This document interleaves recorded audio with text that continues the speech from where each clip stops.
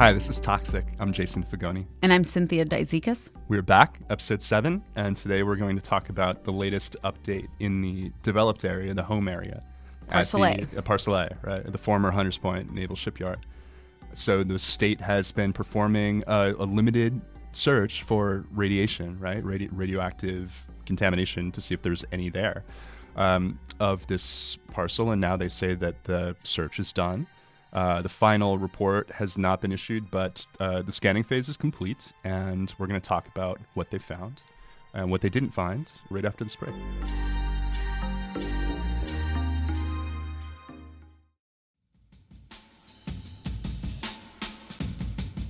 So we should probably start off with how this scan got started in the first place. Do you want to go back to this spring? Sure, we'll go back to the spring. So in the spring, there were a lot of questions that were raised about the work that had been done at the shipyard by the Navy's main cleanup contractor, a company called Tetra Tech. This is the company that the Navy hired to identify radioactive contamination on the parts of the shipyard that were still owned by the Navy and remove that radioactive contamination if any was found. But it turns out there were a lot of reasons to question whether the company was doing the work correctly. There was some data that had been falsified.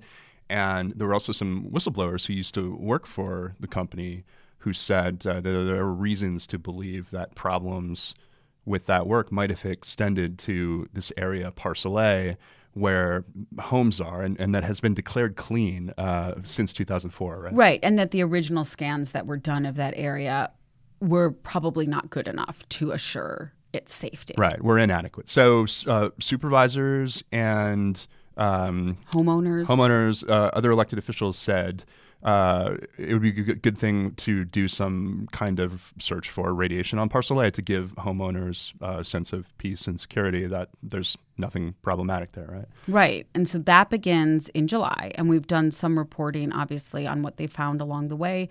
But we recently learned that it concluded in October 26th. And just today, the city released a press release basically announcing that the state had concluded their survey portion. Right.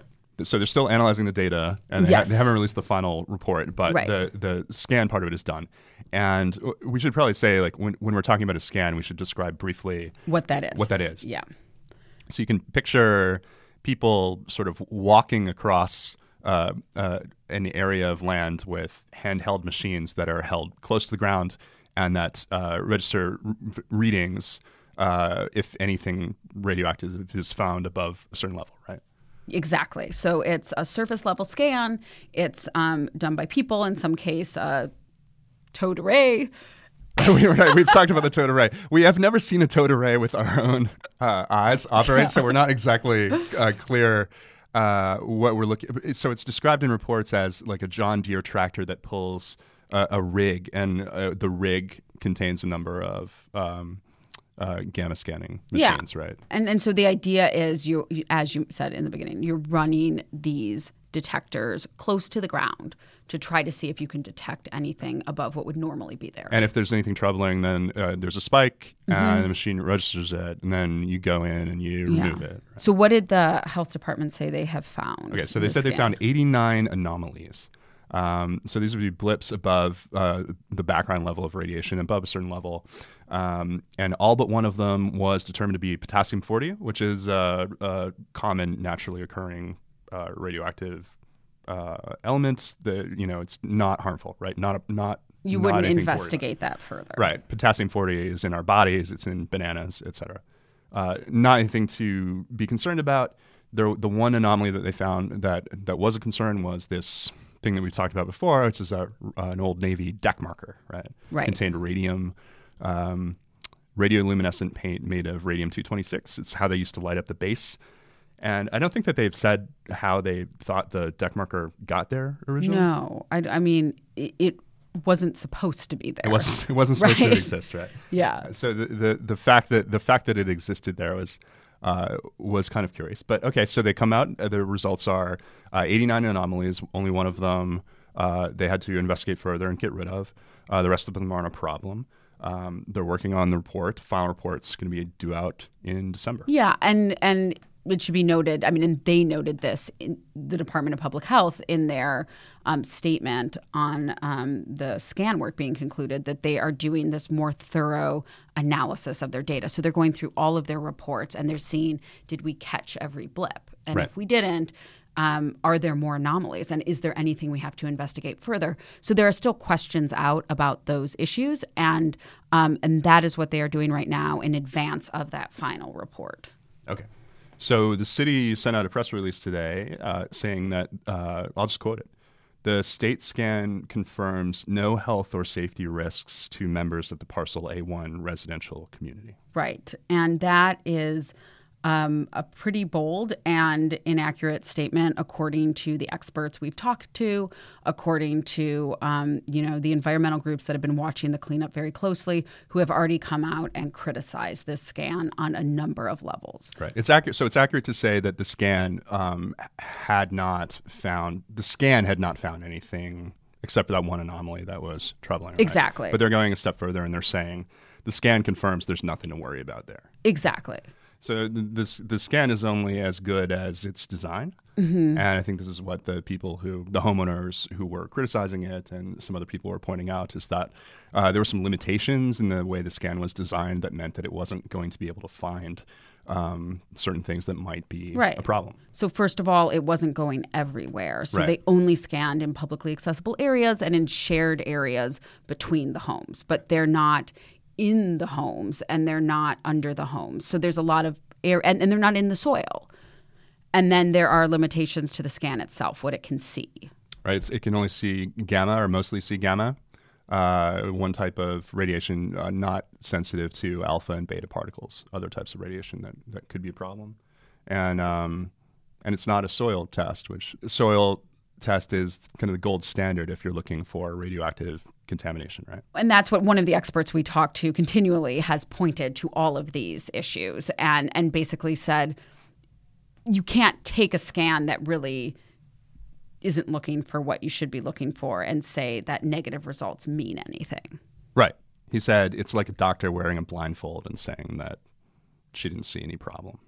Right. We should also say that, from the city point of view or the state point of view, anybody who's been doing the scan, I think they would say to that in response that, look, there has been no contamination that's ever been found in this home area ever, except for the one radium deck marker. We found it, we removed it.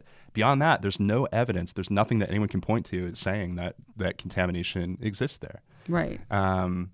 And I think they would also say that it's not responsible to speculate beyond that, right? Yeah. And certainly there are some homeowners who still want greater testing, and we don't know quite where those efforts stand right now. But we will be back to give you the details of the final report when that comes out in December. We will be back, and we will be back next week talking about a story that we've been working on for about a month, right? Yeah, which also has to do with Parcel A, but a sort of different aspect. Something else about Parcel A. Okay, so thank you for listening to us. Please subscribe to the podcast. Please tell your friends. Go give it a review on wherever you get your podcasts. And we would love to hear from you at Toxic Podcast on Twitter. Let us know what you think. Give us story tips, of course. Tell us what else you would like to hear.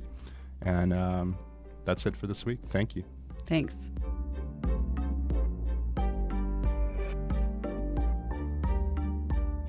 Toxic is a part of the San Francisco Chronicle podcast network. Audrey Cooper is the editor-in-chief. If you like this show, we'd love it if you'd subscribe to it, wherever you get your podcasts. And if you've got a minute to give us a quick review, that helps us build our audience so we can keep growing. You can support Toxic and a lot of great journalism with a print or digital subscription to the San Francisco Chronicle. Find out more at sfchronicle.com/subscribe.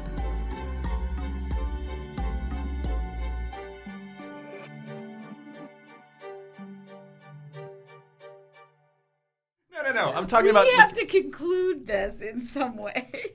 With all the stories that we do about this, there's never a satisfying.